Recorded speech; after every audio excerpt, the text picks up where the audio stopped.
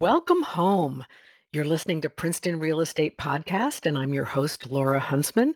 Today, we're talking about construction, renovation, building from scratch, and I'm very lucky to have as my guest Tom Pinio, who is the founder and owner of Pinio Construction in Princeton and has been for the last 25 years. He is a very well respected contractor and builder extraordinaire, and I can't think of anyone I'd rather talk construction with. Tom, welcome to the podcast. Hey, this is great, Laura. Fun to be with you. Can't believe I've been Good. doing this for 25 years, but I can't either. I think you got the numbers right, unfortunately. I know. And you've been doing a great job for 25 years because you're still around and still kicking and building like crazy right now. It's a busy time. Yeah. It's a busy time. So I thought we would start by talking about well, first, the fact that it is a busy time and a lot of homeowners are renovating, they're adding on, they're deciding they're going to build their dream house from scratch. They they're doing so many things to their house, even little things where they're doing it themselves.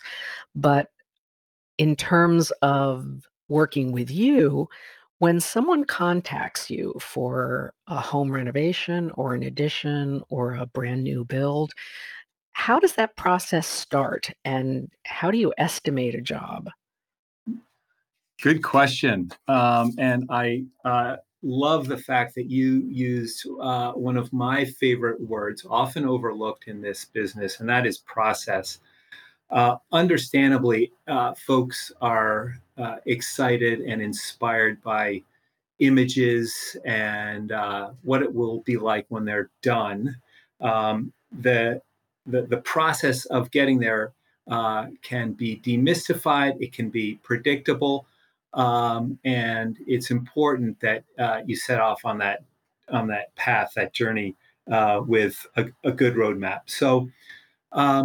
I think the first question is, where are you in that process? So, if you've got just some ideas and want to get the ball rolling, I can recommend architects. I can talk about past projects. We can look at some things that inspire you and talk about some initial budgets and materials. Or if you're farther down the path and have a set of preliminary plans, we can put some numbers to that. We also bid projects when you've got an architect who has come up with some real firm specifications. We're super happy to work hard for a couple of weeks and put together a very detailed estimate. So I guess the answer to your question is how do you of how you get to the point of starting a project is going to depend on where you are right now, and we're comfortable Right, working in a few different ways. right. I mean, there's a big difference between having looked on Pinterest Yeah. and creating little boards for yourself as opposed to having really mapped it out with Mhm. your architect of choice, and now you're looking for the person to execute it. That's right. And we are not a design build firm. We don't have architects on staff. We're a construction company. But we're, I think, really good partners in the design intent so that we can actually work off of some of that Pinterest board. We can look at the house you're in or the house you're thinking of building. And I think we get it pretty quickly. So, uh, it all depends on what you're coming with, and Right, happy to proceed in a couple of different ways. right. And buyers who are looking to buy a house that may need a complete renovation, that can be done. They shouldn't be afraid of that because that's something that you do. You do complete renovations of houses that may need total updating. For sure. And yeah, So yeah, new homes, additions. A smaller job for us would be sort of a kitchen renovation addition, right? Adding kind of that breakfast room, kind of a typical kind of project, a breakfast room Right. to a kitchen remodel that also expands into the dining room. I know that one of the upshots of COVID was maybe a little retreat from the open floor plan. I have read more about that than I've seen, frankly, in Right. at least among our client base. I think still an open, uh, more or less open floor plan is something that we're still seeing predominantly.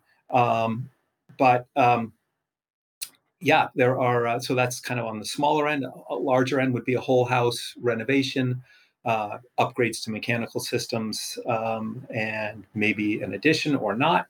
And yeah, of course, new home construction. So Right. Right. Now, we've heard a lot. We've all heard a lot. My clients have heard a lot about how impossible it is to get appliances in a timely manner, how yeah, expensive lumber became, and so what are you seeing? What caused that to begin with, and what are you seeing now in terms of timetable and also cost of materials? yeah, it's been a wild ride, right? Yeah. It's a little bananas. Yeah. So we first we I think the first you touch on a few things that are of course related to one another. Lumber prices is the one that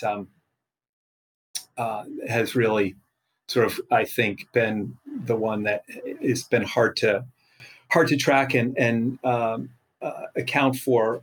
I mean, there's some plywood prices just through the roof. I mean, really crazy. Those I think we're starting to see these numbers come down a bit. So what happened? I think that we had mills shutting down in spring of 2020. We had an expectation as markets tanked that demand was going to go down. I think everyone was kind of in a wait and see frame of mind. Right. We had then a super fast turnaround, and just supply was not able to meet the demand. We had in we had that Texas craziness, the storm that Right. freeze that, as luck would have it, at least for us, shut down certain resin plants that are part of some of the exterior sheathing and subflooring that we use. So we couldn't even get stuff. And Wow. we could when we were able to finally at least order it, it was like three times the price. So I think some of this is actually working its way through the system. So as of sort of where are we mid July, we're starting to see the first signs that what many of our clients have seen in the financial papers, that lumber prices are coming down and futures are coming down, that is actually starting to get to the retail and wholesale level. So fingers crossed. Good. That's heading in the right direction. There have been just these oddball sort of series of events. Like yeah, we've seen some more than I've ever seen in 25 years. We've seen some mid-year price increases on things like Windows. Everyone seems to have done it. They're responding, I think, to both their material prices and frankly, I think some opportunity. Right? Right. There's Right. huge demand, and I think that probably under the guise of material increases, they're kind of putting their finger on that scale. And so when there was let's say a deadline for before a price increase, a bunch of people put in orders for some windows, and that bumped out the lead time. So there's one manufacturer, Marvin, that we see a lot in Princeton, that their higher end windows, normally 5 to 7 week lead time, are now 23 to 26 weeks. That's Uh, unbelievable. it is unbelievable, and it creates a lot of issues in terms of pressing for decisions, getting those things ordered more earlier in the process rather than waiting until we're starting to frame something, or just before we're starting to frame something. So it has created a sort of a cascade and a knock-on effect in a lot of different areas. Yes, appliances, we see the same things. Um, General sort of just throughout the system, but windows and appliances have been the big ones on lead times. Lumber has been the cost of lumber, which in our projects, of course, is going to matter, but it's not like we're just a framing contractor, right? So Right, that right, it's a piece of the puzzle for sure. But on a new home, that might be a $10,000 or $20,000 price increase right now, which is something, of course, but it's right, not right, it's not a huge percentage of right. the number. So I am cautiously optimistic that these things Good. are working their. Yeah, yeah. It's just one less thing to pull your hair out Right. about. So One thing I have always loved about your firm is that you have a strong environmental consciousness about the way you approach yeah. projects where your clients share that environmentalism. Mhm. Uh, can you just talk a little bit about the different things that can be done to help the planet in terms of renovating, remodeling, building from scratch, different types of heating and For different sure. types of electricity usage and all of that good stuff. Yeah, absolutely. Um, I like to think about this the way sort of the USDA food pyramid is formed. Not, and we can have sidebar conversations about how that was created. But I think it's a nice graphic. And Right, what I find most interesting about this whole conversation is the stuff that most people find puts them to sleep. So for me, I think about this in terms of creating a tight envelope, a right, well insulated and air sealed envelope, and then you've got less demand, less heating and cooling demand, and you meet that with efficient systems. So for the longest time, people understood, I think, houses, they would say, houses, you run into a crusty old carpenter and they say, oh, a house needs to breathe. Well, no, you need to breathe. A house does not need to breathe. A house needs to be adequately ventilated. A house that's too tight is a problem for sure. It's a problem for the house, it's a problem for the inhabitants, creating levels of carbon dioxide that are too high, among other issues, indoor air quality issues. But we can now ventilate a house, whether it's with bathroom fans on a timer or more sophisticated ways that actually help to mitigate the loss of energy when you're doing that kind of air exchange. Okay, so I can sense that I'm starting to nerd out a little bit here, but no, the core, I'm if you're with with you. me, are you with Yep, me? Okay, I'm with so you. I am into the really boring stuff that makes for a tight uh, enclosure, and there are two things to keep in mind. I often talk about the importance of insulation and air sealing. So on a cold day, when you're heading out, you might throw on a down puffy, which is great, right? It keeps you well insulated. Now, if it's a windy, cold day, you're going to just intuitively throw on a shell on top of that. So these two things go hand in hand, right? Good insulation and good air sealing. Think about it as your down puffy and your shell combination. Okay. Um, Now, if you're starting to work, you might want to unzip that shell, and you might want to unzip those zips under the arms, and get rid of some of that. In the same fashion, but in a way that's more precisely engineered. And I'm not talking about anything crazy. We put in what are called energy recovery ventilation systems or heat recovery ventilation systems that are basically sophisticated fans that in the winter, pull stale air out of the room, send it outside, and bring fresh air in from the outside.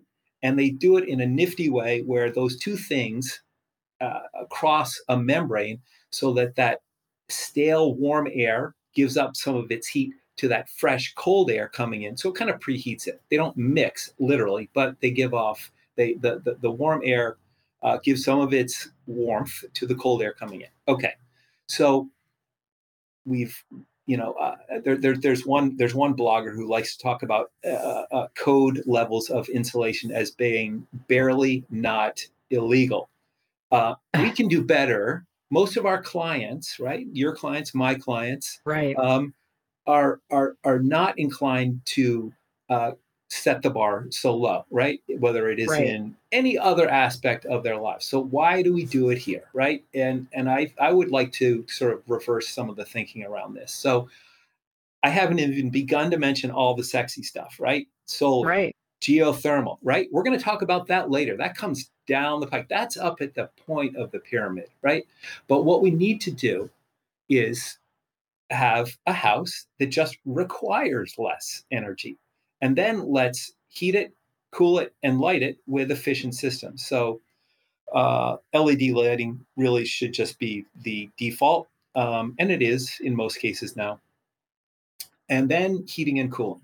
So um, where possible, I would like to get off of the gas, either natural gas or propane, and onto electric, and make that electricity, if possible, on the property with photovoltaic, solar energy, right? Solar panels. Um, Right.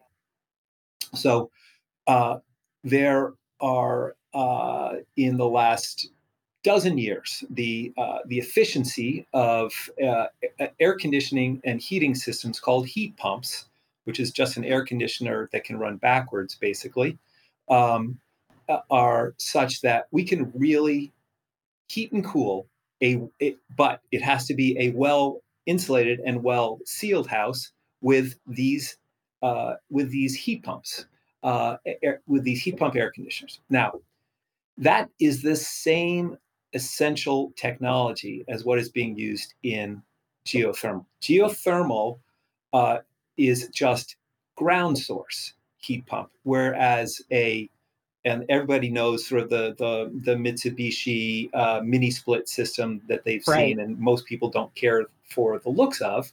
That is the air source heat pump. Geothermal uses a ground source heat pump. It's essentially the same technology.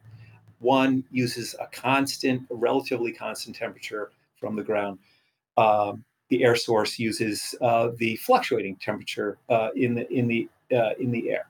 Now, geothermal has done that industry, that sector has done a good job of getting tax credits for both the equipment and the drilling, and has somehow managed to position itself as a renewable sort of green technology. It's great, it's efficient, but it's no more renewable or green than an air source heat pump.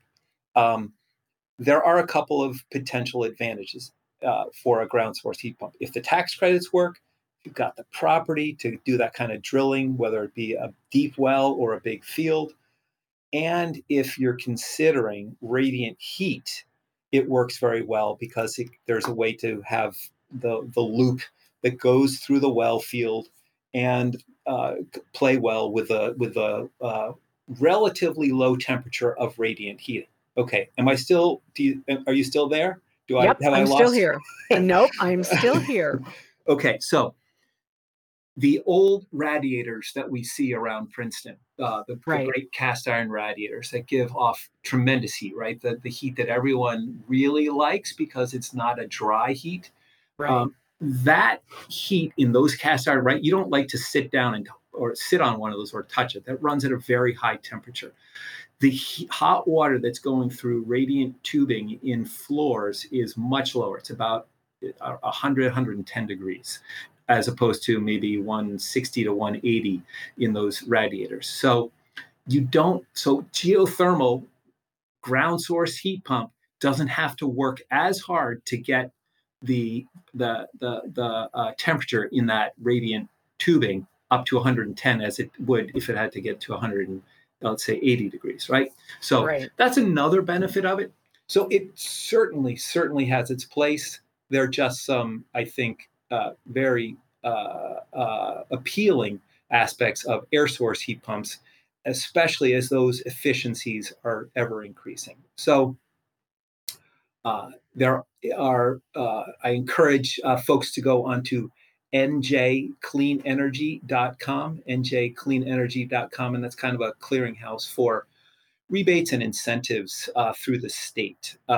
We also are an Energy Star certified builder, and work with a third party rating system on our new homes to ensure that we are meeting the requirements for Energy Star.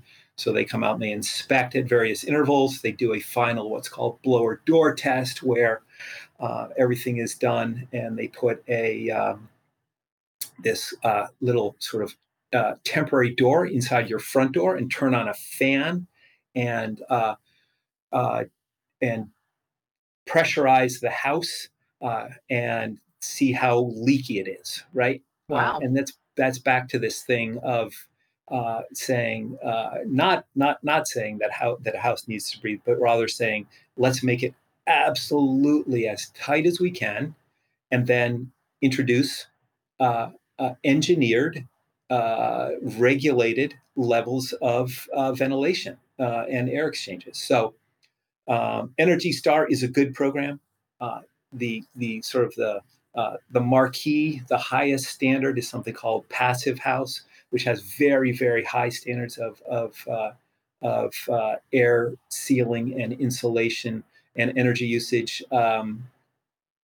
And so we are, when I'm talking Energy Star and when I'm talking above code levels, we are well below where sort of the cutting edge is. So there's a huge gap between what code allows and what we can do. And I don't think we all have to be passive house, but Right. if we could raise the bar, I think we can use less expensive, more efficient heating and cooling systems, and we can have more comfortable houses.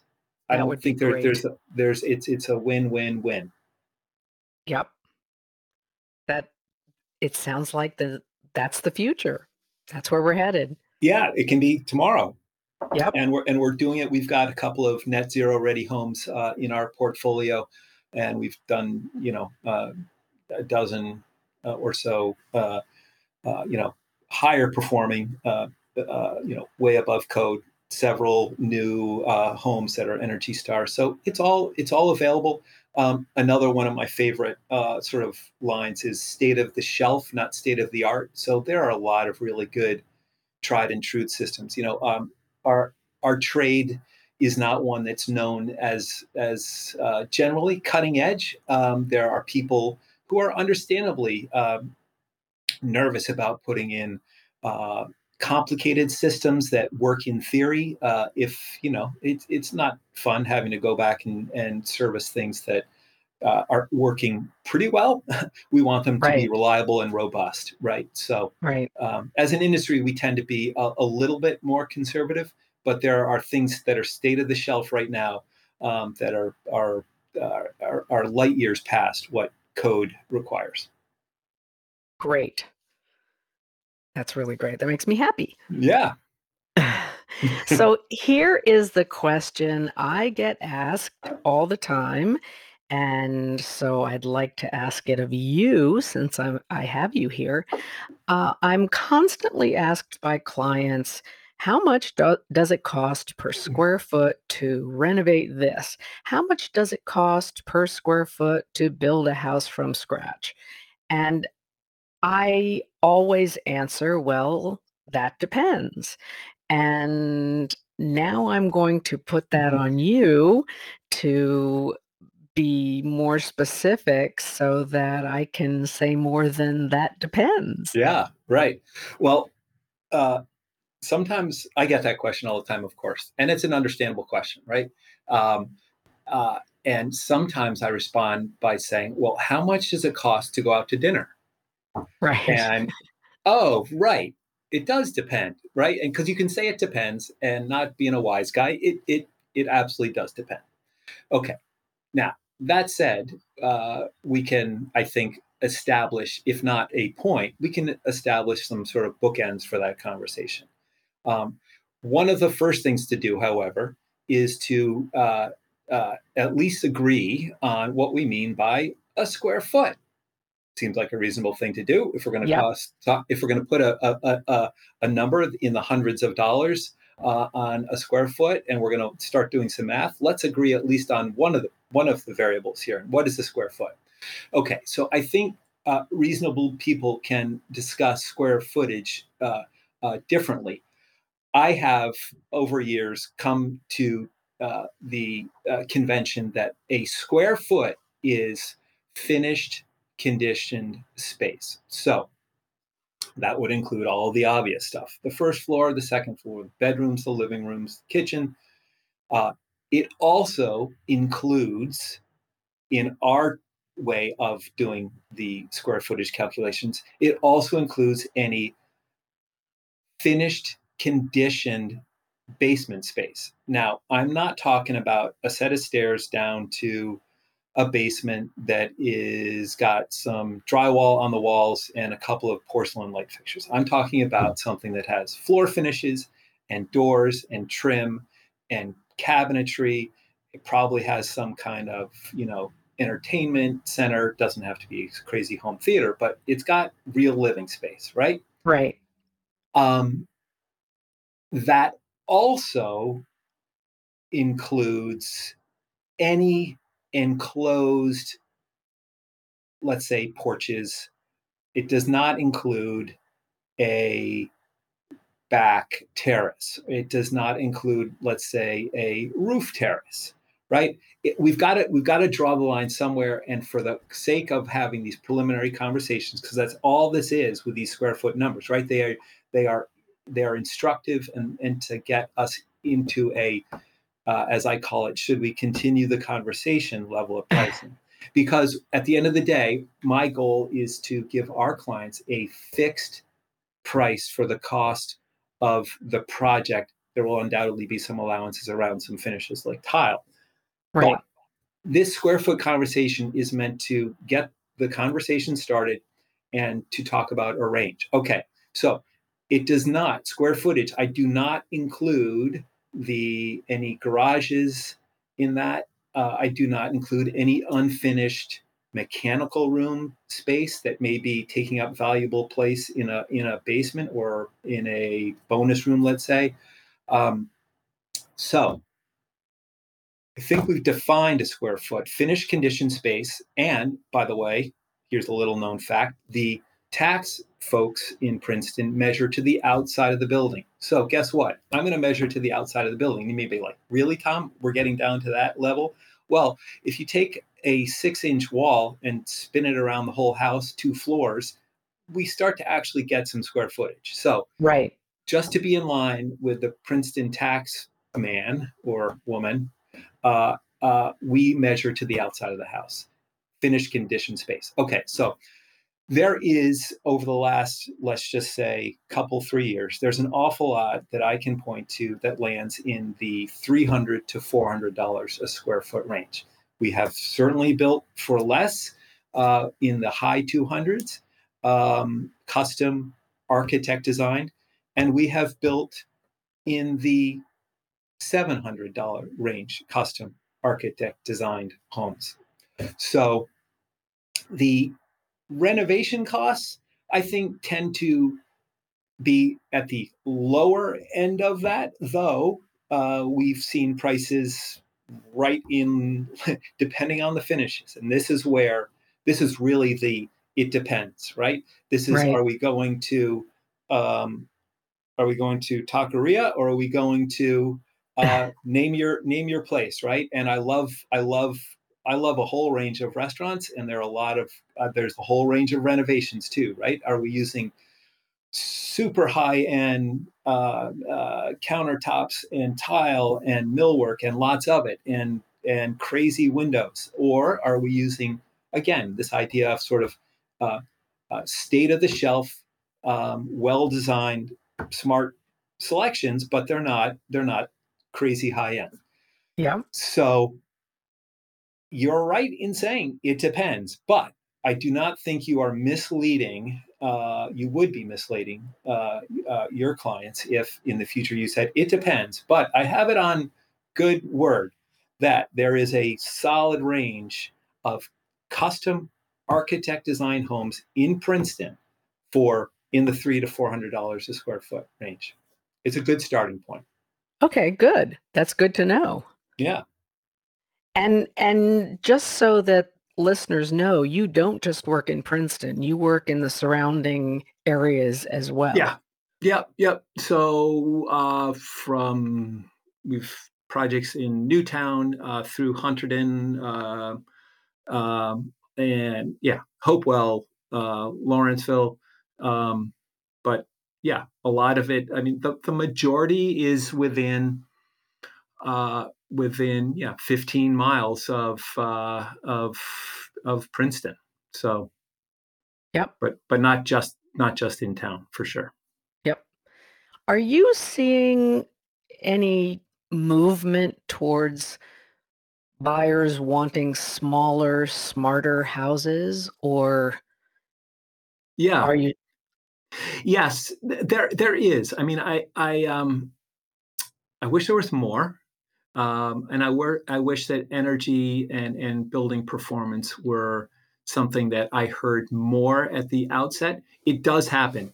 It for sure happens. There are a, a couple of projects on the boards now that are in early stages, and energy and performance are part of that early conversation. And right that back to our earlier conversation about uh, strategies. One of the most important things you can do, if you're serious about that, is to have that be something that you're talking about at the outset, because how what mechanical systems you're using and how they're going to integrate into the house really are going to impact or can impact, let's say, floor plan and design, and so it's important if that's a priority to talk about it early.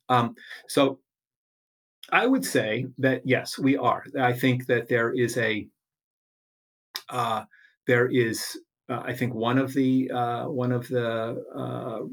upshots of COVID as people moved out of the city, and we have seen our fair share of that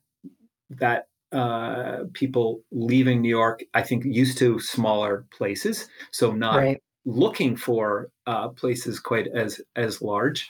And a mindset and an interest in having efficient systems, and again, not thinking about anything crazy, but how can we, as we go about this, uh, just be smart, both for the for environmental reasons, for comfort reasons, and energy savings and cost reasons. So yes, the answer is yes.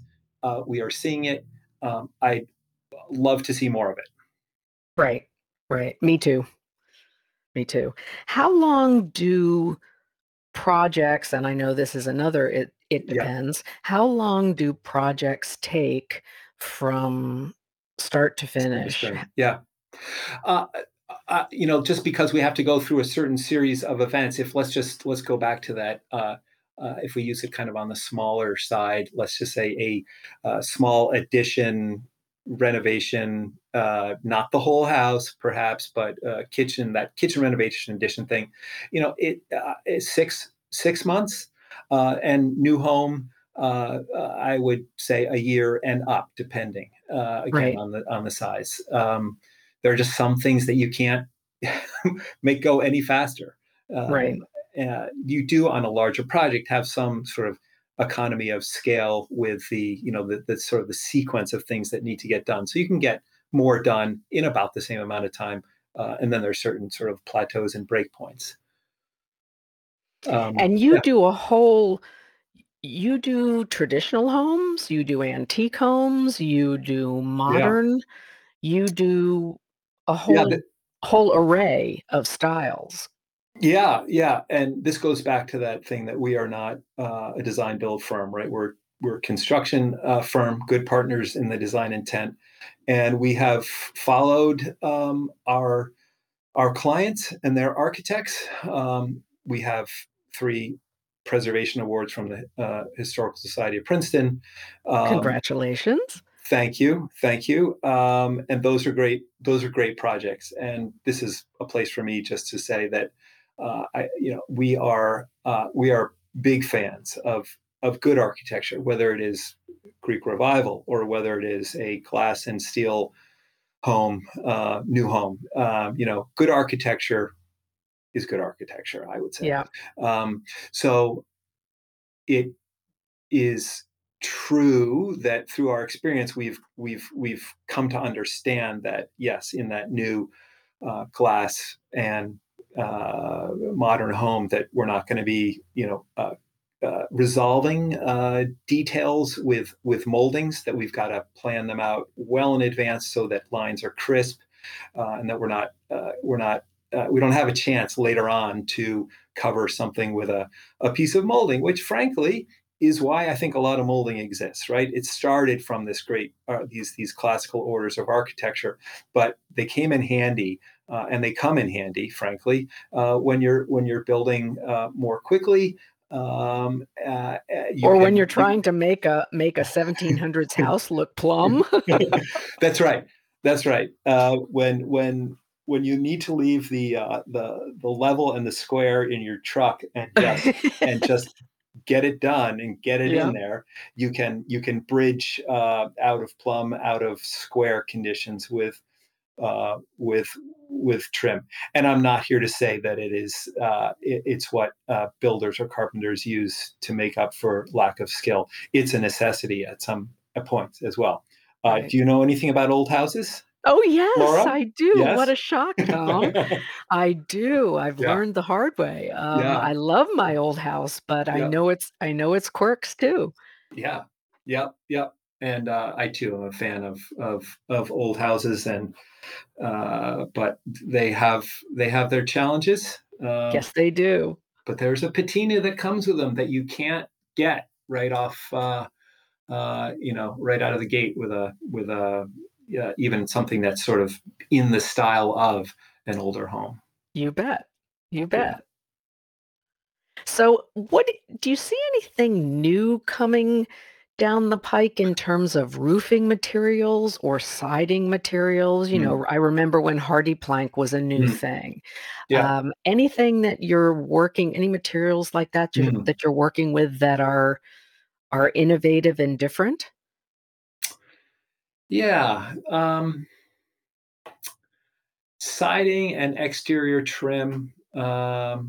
Over the last decade or so, we've seen a lot more of a a product that is made from, and this loops back into sustainability and green building, a product called Boral True Exterior, and it is made of largely of byproduct of the coal industry, of a fly ash, and it mills very well.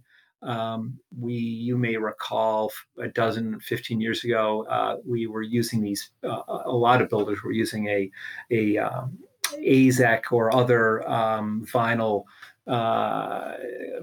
trim that would, unfortunately, very durable and weather resistant, but it would expand and contract, just crazy expansion and contraction, and so it wasn't the joints would open up.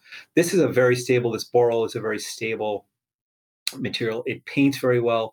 It mills beautifully, and we can also get siding out of it. And historic project we did just recently at 20 Green Street, we use that material as the siding. And unlike Hardy Plank, it has a deeper shadow line that's more like a traditional clapboard. Oh, That's that. Certain architects are specking that, and it holds paint, better than wood. It's that's a great product.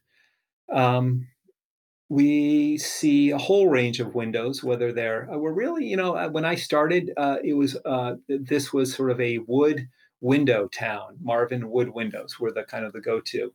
we're seeing, and even the HPC, Historic Preservation Commission, is approving clad Marvin windows, and not just Marvin. I don't mean to talk only about Marvin, Anderson and Pella as well, to name a few. Colby and Colby. So there are lots of options out there. And there are other materials. There's an extruded fiberglass, a Fibrex material. So, you know, I guess I don't know if I've just gotten old and lazy, but the days of just needing to paint sash, divided lights. I mean, is that something that you look forward to, Laura? Like, No. or hiring someone to do? It just No. seems like we should be past that point. And I totally get that there will be certain places where we're going to want to have wood windows in very in historic preservation, historic restoration. Absolutely. That said, I think for most people in 2021, we should be able to put together, whether it is sort of a more traditional renovation or a new home, that we can put an outside to that building that doesn't require just uh, uh, constant upkeep, right? Right. And Yep. we can do that. So that's great. I love air source heat pumps and the efficiency. I love pushing insulation. Um, and yeah, other than that, it's a lot of, and not to boil it down or dumb it down, but it's a lot of interior finishes. Great, new products in terms of tiling and backer boards for showers that make the old mud jobs and vinyl shower pans a thing of the past. People, of course, are doing a lot of linear drains and curbless showers. Yep. Um, so yeah, uh, there's always there's always good stuff, and as has been the case forever. It is great to have those products, but what makes it work is a design and details that come together well, and folks who install them properly. So Right. yeah. Right. Are we ever going to get anything besides the asphalt roof? Mm-mm. Laura, I know it's they're brutally boring, but uh, it's hard to argue with an asphalt roof. I know. Because they are inexpensive. Yes, you cannot really. Well, I guess you can. Can you recycle them? I'm not sure. It's not like metal.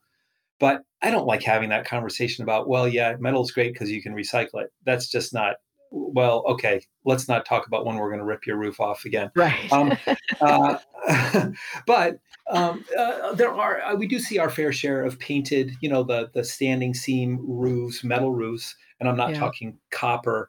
That is few and far between, those roofs. There are synthetic slates that get used and are pretty attractive. And certainly from the ground, I can't tell the difference. So Yeah. um, that and I mean, That's that's pretty much it. We do not see a lot of cedar around here. We've done cedar roofs, and we do them, but they are few and far between. I mean, for us, usually it is a one or another form of asphalt, or it's a flat roof. And certainly with some of our modern architects, we're doing a lot of flat roofs, and so that's a rubber. It's and what's called EPDM, where there's some pitch built into the roof or the substrate, and it has then this rubber membrane that goes over it. That rubber membrane can then have either you can have a green roof, which we do on a few occasions, or we've done on a few occasions. It can have a roof deck put on top of it. We've done roof decks recently where there is this rubber roof and then a pedestal system that holds tiles, so that you've got, imagine a slightly pitched roof underneath, and then these adjustable pedestals, which now allow you to have a level walking surface, be it either wood or tile, and then Oh, that's a good idea. gaps in between that let rain through. Now, depending on your property, right, you've got to make sure that you allow for some maintenance on that, because that stuff, especially once it gets through the cracks in those, or the gaps in those tiles, tends to get all yucky and clog gutters. So, that's another maintenance thing. But gutter maintenance is something everyone talk about, another thrilling topic in construction. Gutter maintenance is something that people should take Oh, I seriously. just look forward Yes, to it like you wouldn't yes, believe. yes, yeah. Good times. Okay, so one more question and Yeah. this is something that I've noticed, and I just wonder if it's proper or not. Sometimes in finished basements, there is hardwood on the Mm, slab, and I'm just mm, wondering, is that a good option for a basement mhm, floor? mhm. Is It there a can. way you prep it that makes it a good option? Uh, yes, there is, and it's also important that you use the right kind of wood floor. So, uh, I would only put a wood floor down that is actually an engineered wood floor. So that does not mean that it's a necessarily a pre-finished plasticky whatever. It can be real wood on the surface, but underneath, if you were to take a cross section of that flooring, it's basically plywood with a wear layer just as thick as the wood flooring up on the first floor, Okay. that is hardwood. So many times we put down in a finished basement a site sanded and finished wood floor that looks indistinguishable from the wood floor upstairs. In fact, it may be the same material. It's just a high quality plywood, very stable wood floor. It does. You have to first make sure that you're not getting a wet basement, right? So that has to do with drainage and gravity drains, or if you don't have pitch on your property, sump pumps and backup generators and all of that stuff. And then making sure that there's the right kind of prep of the slab, and that it's installed well, that it's glued down properly. But yeah, you absolutely can do that. Okay. Absolutely. Yeah. That's good to know. Yeah. Yeah. So I probably wouldn't put that in your basement, your, Oh, no, honey. 18 I don't put whatever. anything in my Yeah. basement But except the boiler. yeah, right. But in a new edition that we can ensure is dry, or a new home for sure. Absolutely, we can do that. So I think that's like a great point where it's there. No question is a dumb question to ask. You've got Princeton is full of talented architects and builders who have answers to these things. It's getting on board with someone who has a process, who has experience, and can pull in the right people to answer the questions, and come up with the right kind of specs and explore possibilities. Right, and you have a great team behind you as well. We do have a great team of project managers and carpenters, and then just a stable full of trusted subcontractors, right? And Yep. we rely heavily on them, and it's great to be able to say, and I'm very very comfortable saying, Laura, I don't know the answer to that question, but give me a couple hours. Let me be in touch with my flooring contractor or my HVAC contractor, and I'll get back to you. And Right. um, our job is to bring all of those component pieces together, right? Where that's the task at hand. There's no one piece. There's no single piece of what we do that's terribly complicated. It's orchestrating the whole show, and doing it on a schedule and a fixed cost. Right. That's where the fun comes. Yep. Well, Tom, So you have been great, And for anyone listening who has a question, like questions I've been asking or Yeah. anything else, you will be able to get in contact with Tom via his information on the podcast website.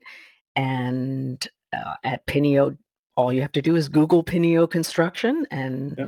Tom is right there. Feel free to call. Yeah. And Tom, thanks again for coming. Hey, Laura, this has been a lot of fun. It has been fun. And everyone else, you've been listening to Princeton Real Estate Podcast. And I'm your host, Laura Huntsman, and thank you again for tuning in. Thank you for joining us for this episode of the Princeton Real Estate Podcast with Laura Huntsman.